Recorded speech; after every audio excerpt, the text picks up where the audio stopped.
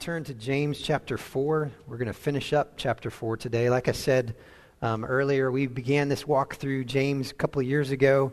Been going kind of through it verse by verse as I've had opportunity to preach. And so we're going to finish up chapter 4 today, looking at the last few verses starting in verse 13. But before we get to that, I want a show of hands. Who in the room is a planner or likes to know the plan? Anyway, a bunch of us, okay? That's not unusual. We're going to look at a passage today in James that talks about making plans. I don't know about you, but when I was growing up, our family vacations rarely ever went according to plan, okay? It was comical then, and it's become kind of a running joke when we're with my parents as we reminisce and talk about vacations in the past. And funny enough, I think it still holds true for my family today. Inevitably, things will derail somewhere along the way. Shortly after our anniversary, Charity, my wife, and I, we flew to West Africa, where my parents were living at the time, to Togo to see them and to visit with them. We spent some time there, and then on the way back, my parents flew with us up to Europe. We spent about a week traveling around parts of France and Switzerland. And this was long before internet, okay? Long before GPS and all that kind of stuff. So we just had paper maps.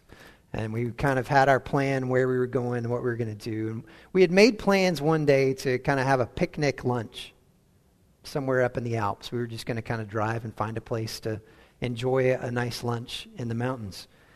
And so we are driving along, unable to find really anywhere to even pull off the road. These are just small mountain roads, you know. We finally find a place where there's a cutout where we can actually get the car off of the side of the road.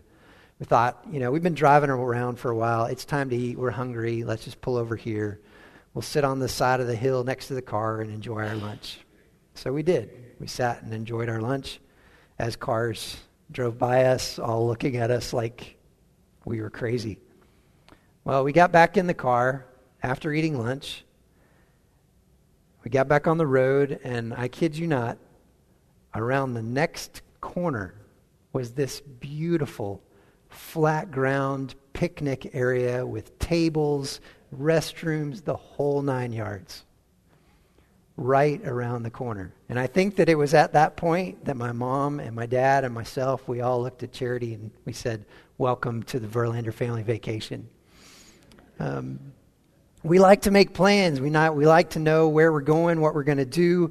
And so there's right ways and there's wrong ways to do this. And this is what James is going to talk to us about today. So let's dive in here. I want to start by reading this passage. If you would, read with me from your Bible as I read out loud from James 4, chapter 4, starting in verse 13. James says, "Come now, you who say, 'Today or tomorrow we will go into such and such a town and spend a year there and trade and make a profit. Yet you do not know what tomorrow will bring. What is your life? For you are a mist that appears for a little time and then vanishes. Instead, you ought to say, if the Lord wills, we will live and do this or that. As it is, you boast in your arrogance. All such boasting is evil. So whoever knows the right thing to do and fails to do it, for him it is sin." Let's pray. God, as we begin to walk through this and as you show us your desires and your will for us when it comes to making plans, God, give us ears to hear. And my prayer today is that the words of my mouth, the meditations of my heart would be acceptable in your sight. Oh God, my rock and my redeemer. It's in the name of Jesus I pray. Amen. So let's start to walk through this. James starts off with, again, some strong language. He's used strong language with these people that he's writing to throughout the book, and this is no different here. Come now it's a strong term that means listen up. It's only used one other time in the entirety of Scripture, and James uses it in chapter 5, verse 1. He says, "Come now, you rich." James here is being quite abrupt, and he's being very insistent. He's saying, I want you to get this, and I want you to get it good.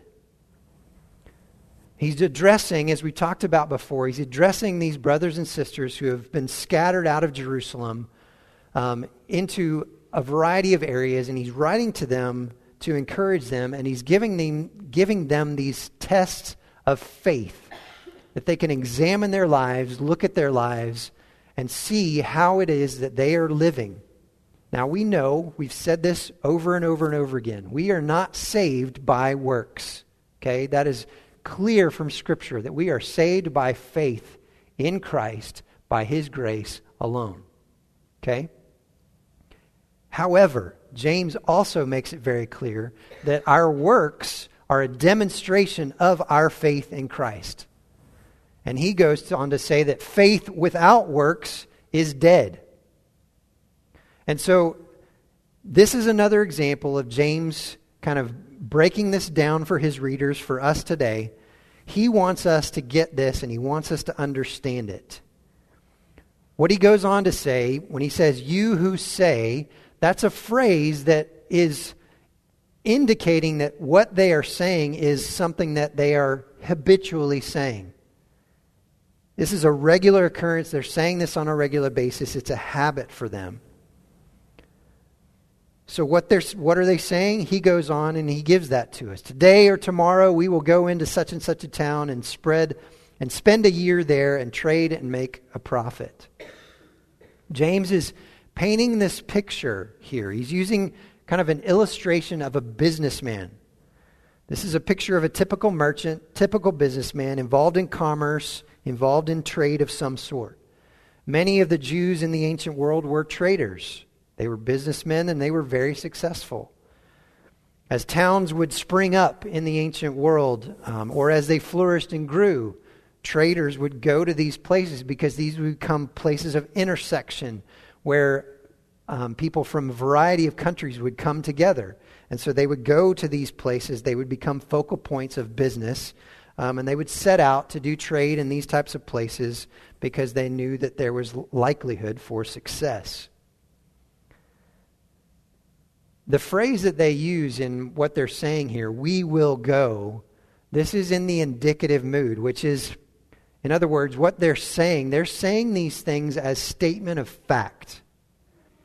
There's an undaunted determination in their statements that nothing is going to go wrong. Their plans will not be thwarted. These are businessmen in full control of the future as they make their destination plans and as they plan for their profits in those places. Now, you may be asking, what's wrong with that? Isn't it good to make plans? And I will say, yes, it is good to make plans. And I'll repeat that several times as we walk through this today. It is good to make plans. Scripture is not against making plans. James here is not against making plans. We see it throughout Scripture. God made plans for the temple. The Apostle Paul made plans. I want to share a couple of those. He made plans often regarding his travels. In Acts chapter 15, it says, after some days, Paul said to Barnabas, let us return and visit the brothers in every city where we proclaim the word of the Lord, and see how they are. So he made these plans. He had these intentions to go and see these people. 1 Corinthians 16, 5 and 6. He's writing to the church at Corinth, I will visit you after passing through Macedonia, for I intend to pass through Macedonia, and perhaps I will stay with you or even spend the winter, so that you may help me on my journey wherever I go.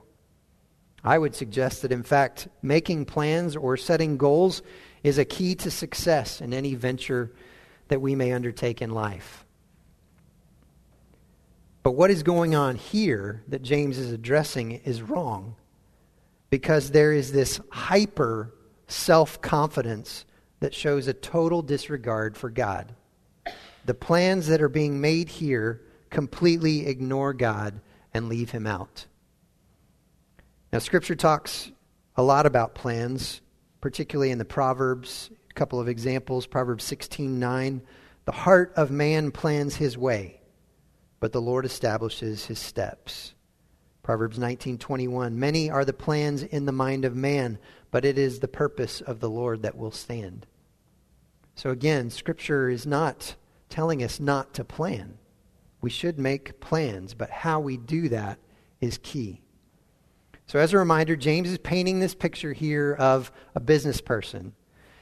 And they have constructed this whole plan of operation based on what James says. But what you notice in their statement is that there are no contingencies. Today or tomorrow we will go into such and such a city. Remember that phrase, we will go. They're making that as a statement of fact. Okay? We will go into such and such a city. We will stay there a year. We will do our business and we will make money. That's pretty confident talk.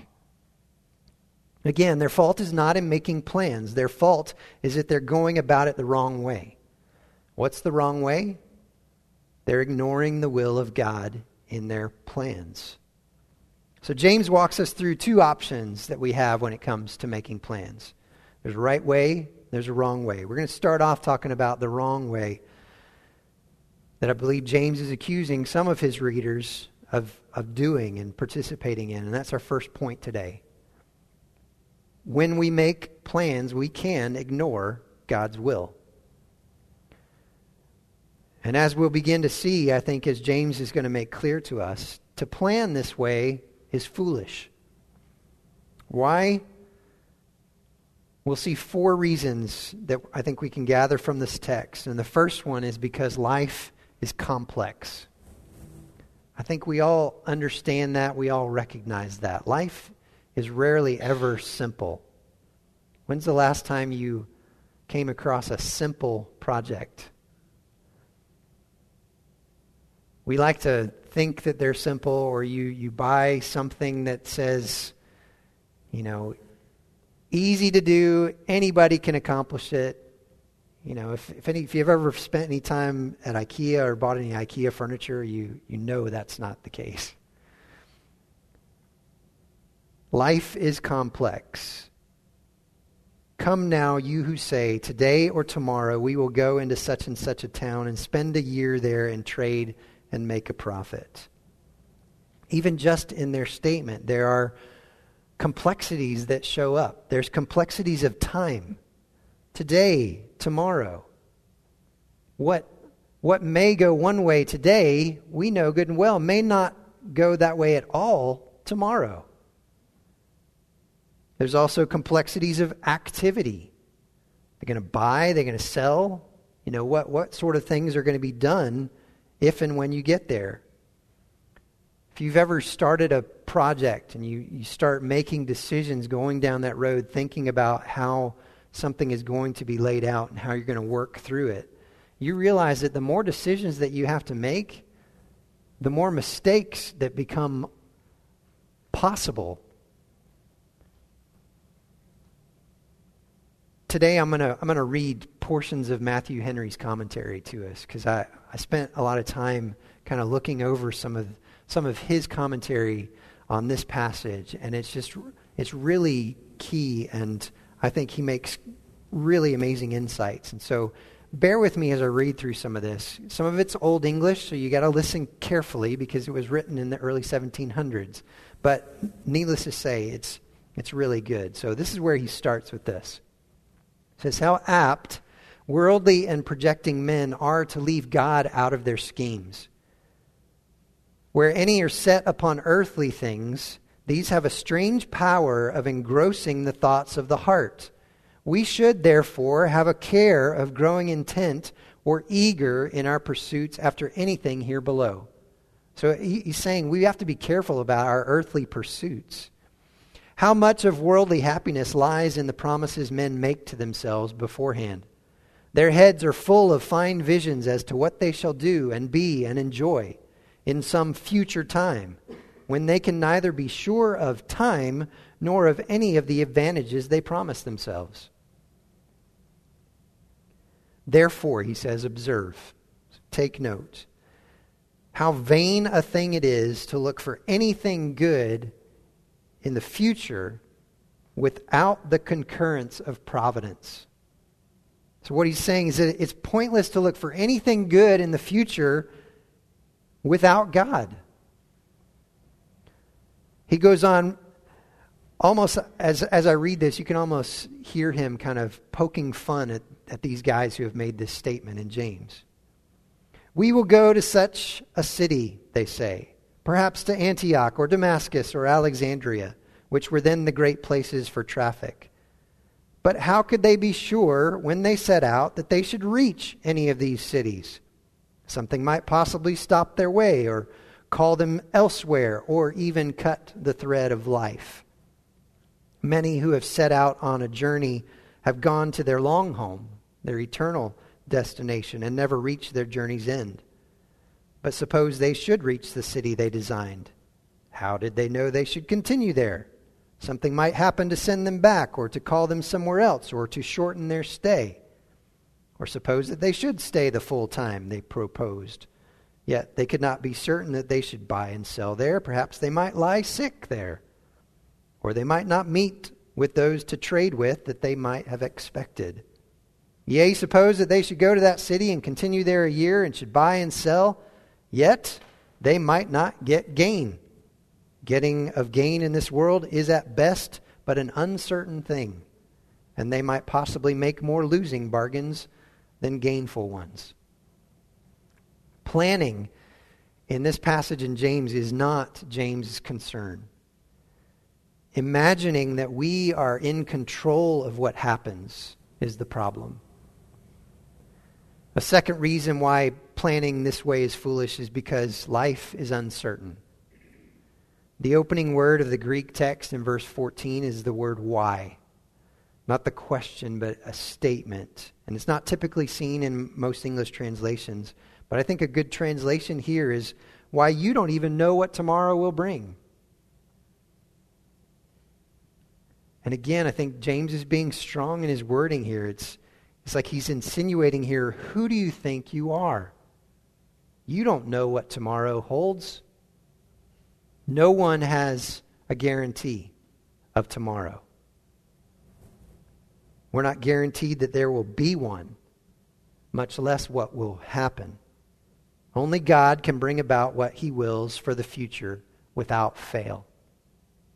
And so since this is true, we should certainly desire to make plans that are in keeping with His plans. The third reason why planning this way is foolish is because life is frail. People being addressed by James here are forgetful of the frailty of life. Look what he says in the second half of verse 14. What is your life? For you are a mist. He likens their life, compares it to visible smoke or water vapor. Now, if this last year and a half has reminded us of anything, it has reminded us that life is frail. How quickly we can succumb to sickness or to an accident just shows us how frail we really are. James uses the illustration of a mist here to demonstrate the frailty of life. And Scripture uses this in other places as well. Psalm 39:11 says, surely all mankind is a mere breath. How substantial is a vapor or a mist? It's not substantial at all. It can't hold anything up. Now, I'm not suggesting this or condoning this in any way, but if you've ever watched someone smoke a cigarette, the smoke that's blown from their mouth or nose is seen for just a moment. It's not substantial. It can't hold up anything. James says the same about our lives. Therefore, it is foolish to think that we have the strength within ourselves to make our plans happen. Which leads to the fourth reason why ignoring God's will when making plans is foolish, and that's because life is brief. Last part of verse 14 says, for you are a mist that appears for a little time and then vanishes. Life is short. There's no guarantee of tomorrow. A mist can disappear suddenly by a change in wind or a change in temperature. Scripture speaks a lot of this as well. Psalm 39:5 and 6. Behold, you have made my days a few handbreadths, and my lifetime is as nothing before you. Surely all mankind stands as a mere breath. Surely a man goes about as a shadow. Surely for nothing they are in turmoil. Man heaps up wealth and does not know who will gather. Job 9:25 and 26. Job says, my days are swifter than a runner. They flee away. They see no good. They go by like skiffs of reed, like an eagle swooping on the prey. Job says again in chapter 14, verses 1 and 2, man who is born of a woman is few of days and full of trouble. He comes out like a flower and withers. He flees like a shadow and continues not. And then a New Testament example, 1 John 2:17. And the world is passing away along with its desires, but whoever does the will of God abides forever. Matthew Henry goes on to say this. And then as to all these particulars, the frailty, shortness, and uncertainty of life ought to check the vanity and presumptuous confidence of such projectors of the future. God wisely left us in the dark concerning future events, and even concerning the duration of life itself. We know not what shall be on the morrow.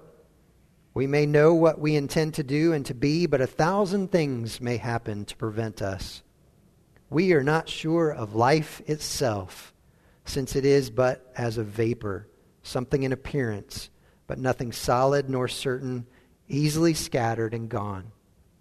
We can fix the hour and minute of the sun's rising and setting tomorrow, but we cannot fix the certain time of a vapor's being scattered. Such is our life. It appears but for a little time and then vanishes away. It vanishes as to this world, but there is a life that will continue in the other world. And since this life is so uncertain, it concerns us all to prepare and lay up in store for that to come. Another commentator said this. In Psalm 1:4, the wicked are like chaff that the wind blows away, in contrast to the righteous who stand firmly planted. Isaiah described people who oppose God as being blown away like chaff before the wind. He says the biblical concept is that human life is utterly dependent on God and completely incapable of standing before God's judgment. James would impress upon us this critical piece of knowledge that God is the one who sustains our lives, that each day's 24 hours are not ours automatically, that God controls time and gives it as one of his good gifts, and that we would already be blown away in God's judgment were it not for his mercy. The biblical worldview is that we receive another day not by natural necessity, not by mechanical law, not by right, not by courtesy of nature, but only by the covenanted mercies of God. You and I, we are here today only by the mercy of God. The very breath that we breathe, every minute that we live, is a gift from God. So to make plans by ignoring God's will is not only foolish, James goes on to say in verse 16 that it is boastful arrogance. J. Alec Motcher writes this: James is not trying to banish planning from our lives, but only that sort of self-sufficient, self-important planning that keeps God for Sunday but looks on Monday to Saturday as mine. To plan without taking into consideration God's will is ultimately to set ourselves up above God himself. How could one be more arrogant than that? I want to read to you a passage from Jeremiah that I was reading this week. Some of this will be familiar, but just listen to this and see if this sounds at all familiar to our world today. The word that came to Jeremiah from the Lord: Arise and go down to the potter's house, and there I will let you hear my words." So I went down to the potter's house, and there he was working at his wheel. And the vessel he was making of clay was spoiled in the potter's hand, and he reworked it into another vessel, as it seemed good to the potter to do. Then the word of the Lord came to me, "O house of Israel, can I not do with you as this potter has done, declares the Lord? Behold, like the clay in the potter's hand, so are you in my hand, O house of Israel. If at any time I declare concerning a nation or a kingdom that I will pluck up and break down and destroy it, and if that nation concerning which I have spoken turns from its evil, I will relent of the disaster that I intended to do to it. And if at any time I declare concerning a nation or a kingdom that I will build and plant it, and if it does evil in my sight, not listening to my voice, then I will relent of the good that I had intended to do to it. Now therefore, say to the men of Judah and the inhabitants of Jerusalem, Thus says the Lord, Behold, I am shaping disaster against you and devising a plan against you. Return every one from his evil way and amend your ways and your deeds." That was God's word through Jeremiah to the people. I'll listen to their response in verse 12. "But they say, that is in vain. We will follow our own plans, and we will every one act according to the stubbornness of his evil heart." Does that sound at all to you like the world that we live in today? The one thing that they had going for them is that they recognized that they had evil hearts. I don't think people today do, or they ignore it. The tragedy in that is God warned them. God told them to turn from their plans to trust his plans, and yet they refused. And it resulted in exile in Babylon for 70 years. The people that James addresses here have not only disregarded God, but they have flaunted his will. There's a kind of arrogance here that is sinful, and that's our next point. To plan this way, to plan without regard to the will of God, is sin. And James talks about this boastful arrogance. And this boasting is warned of over and over again throughout the Scriptures. I want to read some to you. Psalm 5:5. "The boastful shall not stand before your eyes. You hate all evildoers." Psalm 94:4. "They pour out their arrogant words. All the evildoers boast." Jeremiah 9:23 and 24. "Thus says the Lord, let not the wise man boast in his wisdom. Let not the mighty man boast in his might. Let not the rich man boast in his riches.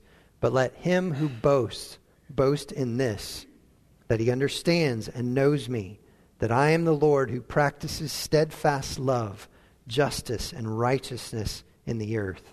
For in these things I delight, declares the Lord." Proverbs 27:1. "Do not boast about tomorrow, for you do not know what a day may bring." And then in Paul's letter to the Romans, towards the end of the first chapter, he writes out this laundry list of evil that the people are involved in. Just listen to this list. "They were filled with all manner of unrighteousness, evil, covetousness, malice. They are full of envy, murder, strife, deceit, maliciousness. They are gossips, slanderers, haters of God, insolent, haughty, boastful, inventors of evil, disobedient to parents, foolish, faithless, heartless, ruthless."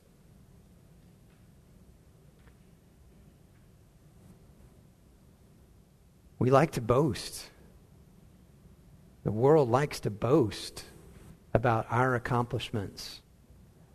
And yet the Scriptures refer to that as evil. 1 Corinthians 13:4, in the famous love chapter, it says this about love. "Love is patient and kind. Love does not envy or boast. It is not arrogant. Listen again to Matthew Henry's commentary. We are directed to avoid vain boasting, he says, and to look upon it not only as a weak, but a very evil thing. They promised themselves, the people that James is writing about, they promised themselves life and prosperity and great things in the world without any just regard to God. And then they boasted about these things. Such is the joy of worldly people, to boast of all their successes. Yes, often to boast of their very projects before they know what success they will have. How common is it for men to boast of things which they have no other title to than what arises from their own vanity and presumption. Such rejoicing, says James, is evil. It is foolish and it is hurtful. For men to boast of worldly things and their aspiring projects when they should be attending to the humbling duties before laid down is a very evil thing. It is a great sin in God's account. It will bring great disappointment upon themselves, and it will prove their destruction in the end. If we rejoice in God that our times are in His hand, then all events are at His disposal, and that He is our God in covenant. This rejoicing is good. The wisdom, power, and providence of God are then concerned to make all things work together for our good. But if we rejoice in our own vain confidences and presumptuous boasts, this is evil. It is an evil carefully to be avoided by all wise and good men. Boasting of one's own power and accomplishments is evil. The Christian is to boast only in the Lord. Now, James goes on into verse 17, and this is an interesting verse too, because he shifts his emphasis from whether we know God's will to whether we do God's will. Failure to do what we know to be God's will is the same arrogance that James has been describing in knowledge and attitude. And now it's carried out in behavior. So to make plans while ignoring God, while ignoring His will, is sin, because we as Christians know better. We know what is good, which is to plan with God's will in mind. To do otherwise is sin. So we've looked at the wrong way to plan. And now we'll shift directions and look at the right way that James gives us. And you may have noticed that we skipped over verse 15. We're going to go back to that now because that's where James addresses this. And we'll start to wrap up. We can ignore God's will. Or secondly, we can submit to God's will. Verse 15, James says, Instead, you ought to say, if the Lord wills, we will live, and we will do this or that. It's imperative, Christian, it's imperative, believer in Christ, that we submit our plans to the will of God. We can make our plans, but we should make them contingent to God's approval, if the Lord wills. And again, I want to read some of what Scripture says about this, because Paul uses that phrase numerous times in his planning. In Acts chapter 18, Paul was in Ephesus and was preparing to leave, and the people didn't want him to leave. Acts 18:21 says, But on taking leave of them, he said, I will return to you if God wills. And he set sail from Ephesus. In Acts 21, Luke and some of the other people that were with Paul were trying to discourage him from going back to Jerusalem. 21:12 says, When we heard this, we and the people there urged him not to go up to Jerusalem. But Paul answered, What are you doing, weeping and breaking my heart? For I am ready, not only to be imprisoned, but even to die in Jerusalem for the name of the Lord Jesus. And since he would not be persuaded, we ceased and said, Let the will of the Lord be done. In his communication with the church in Rome, Paul says this in Romans 1:9-10, "For God is my witness, whom I serve with my spirit in the gospel of his Son, that without ceasing I mention you always in my prayers, asking that somehow, by God's will, I may now at last succeed in coming to you." In some of his closing words in the same letter, Paul says this, "I appeal to you, my brothers, by our Lord Jesus Christ and by the love of the Spirit, to strive together with me in your prayers to God on my behalf, that I may be delivered from the unbelievers in Judea, and that my service for Jerusalem may be acceptable to the saints, so that by God's will I may come to you with joy and be refreshed in your company." A couple others he mentions in the book of 1 Corinthians 4:19, he says, "But I will come to you soon, if the Lord wills." So he had plans, he had intentions to do these things, but he trusted his plans to the will of his Father. "For I do not want to see you just now in passing," he says again later. "I hope to spend some time with you if the Lord permits." One last portion of Matthew Henry's commentary I want to read to you on this verse. Listen to what he says. "If the Lord will, we shall live. We must remember that our times are not in our hands, but at the disposal of God. We live as long as God appoints, and in the circumstances God appoints, and therefore must be submissive to him, even as to life itself. All our actions and designs are under the control of heaven. Our heads may be filled with cares and contrivances, this and the other thing we may propose to do for ourselves or our families or our friends. But providence sometimes breaks all our measures and throws our schemes into confusion. Therefore, both our counsels for action and our conduct in action should be entirely referred to God. All we design and all we do should be with a submissive dependence on God." Isn't that good? The life of reliance on God runs far deeper than the words that we say. I want to talk about what James says, this "if the Lord wills," for just a minute. Care should be taken to apply James's words deeply and honestly. First of all, here it would be a superficial spirituality to think that James' instruction is fulfilled merely by sprinkling our speech with "Lord willing." But at the same time, we should not judge those who do use this phrase. If it is done humbly as a way to keep oneself reminded of God's sovereignty, it can be a godly practice.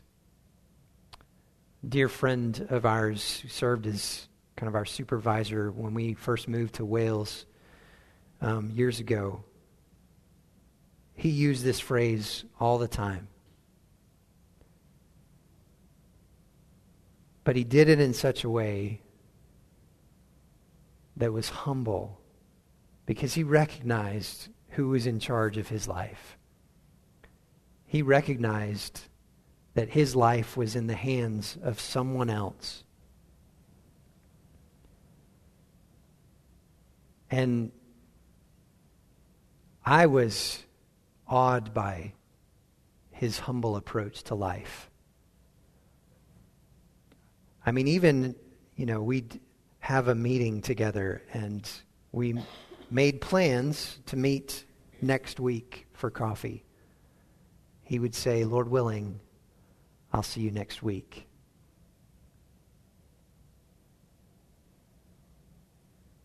A life of reliance on God that runs deep.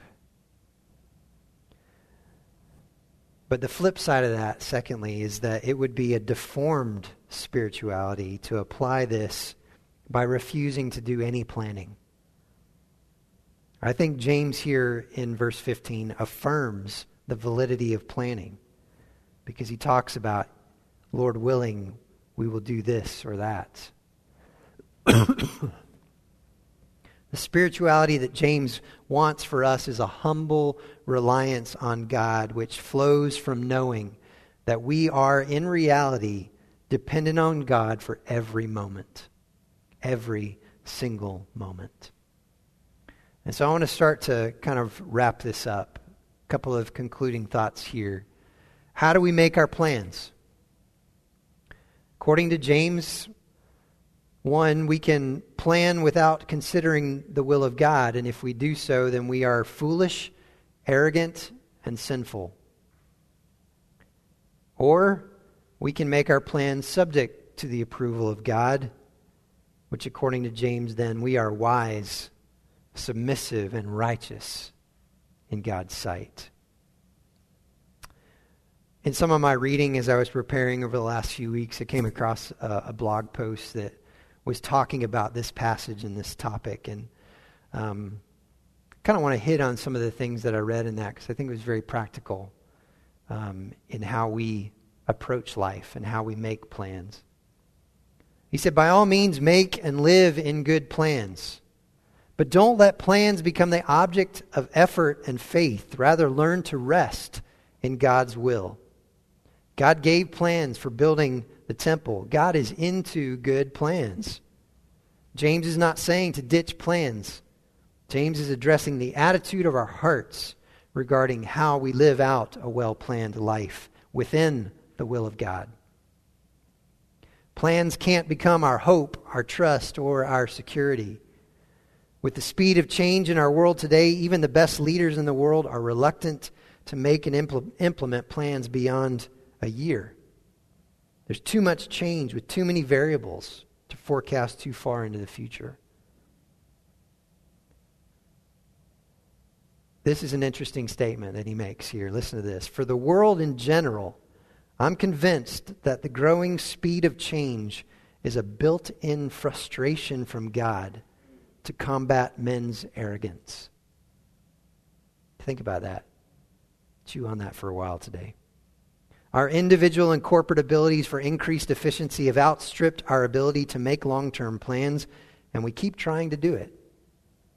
So we keep working harder to make things happen at a breakneck pace that leads us into an unsustainable cycle in which we will crash and burn. Let that not be us. Jesus in Matthew 11:28 said these words, and just let this speak to you today. Come to me, all you who are weary and heavy laden, and I will give you rest. The Sabbath times are essential. Constant activity is not from God. It's not. He created the world in 6 days and then he rested. Rest. Wait for the Lord. Simplify. This is an interesting take too. Sobriety, he says, about who we are should lead to simplicity in everything we do so that others can come along and run in our footsteps if needed. Think about that. Who are you investing in? Who are you teaching? Who are you imparting skills to? That they might come along behind you and step into your shoes if needed. We all ought to be about that. Because life is not guaranteed. If I'm not here tomorrow, somebody steps in. If Doak's not here next Sunday, one of us will step in. We have to be about that. Training, teaching, imparting skills to people. We need to learn to delegate. A lot of us are not good at that. Because we want to do our thing because we think, we can do the best job. If I leave it to somebody who's less experienced, the job's not going to get done. I'm going to come in behind them. We have to let those concerns go And we have to let people grow and flourish. He goes on and says, we need to get narrow and go deep in everything. We need to discover God's metrics for success, to hear Him and obey Him. This will require courage to go against the grain of a world that scoffs at what God considers success.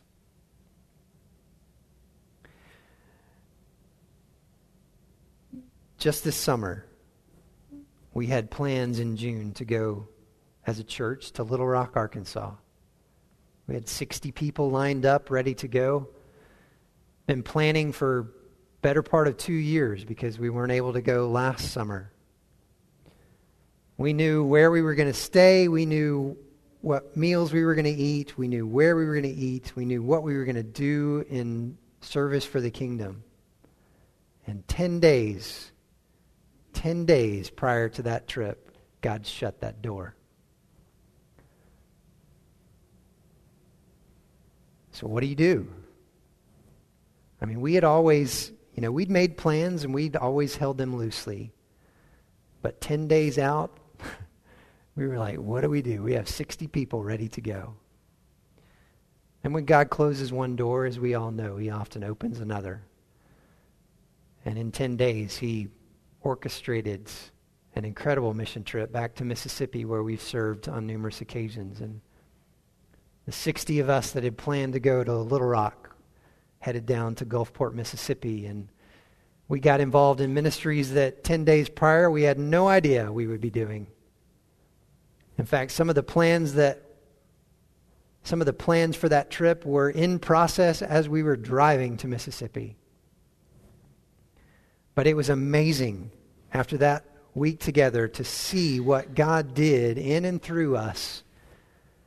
Projects that we hadn't prepared for, people that we didn't think we were going to be working with. What He did in and through us to bless people in and around Gulfport, Mississippi was incredible.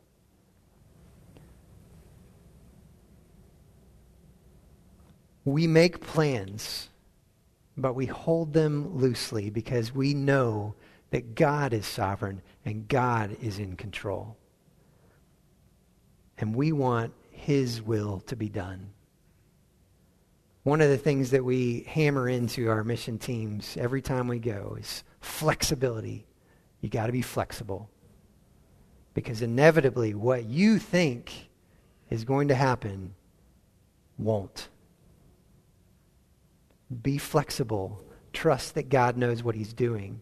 Trust that He's putting you in this place for this time, for this reason. That's how we should live our lives day by day. We make plans. It's good. It's wise. But we do so with God in mind, with His approval. As believers, it should be our desire that His will be done. Jesus Himself taught His disciples to pray to that end. Our Father in heaven, hallowed be your name. Your kingdom come, your will be done on earth as it is in heaven. Would you pray with me?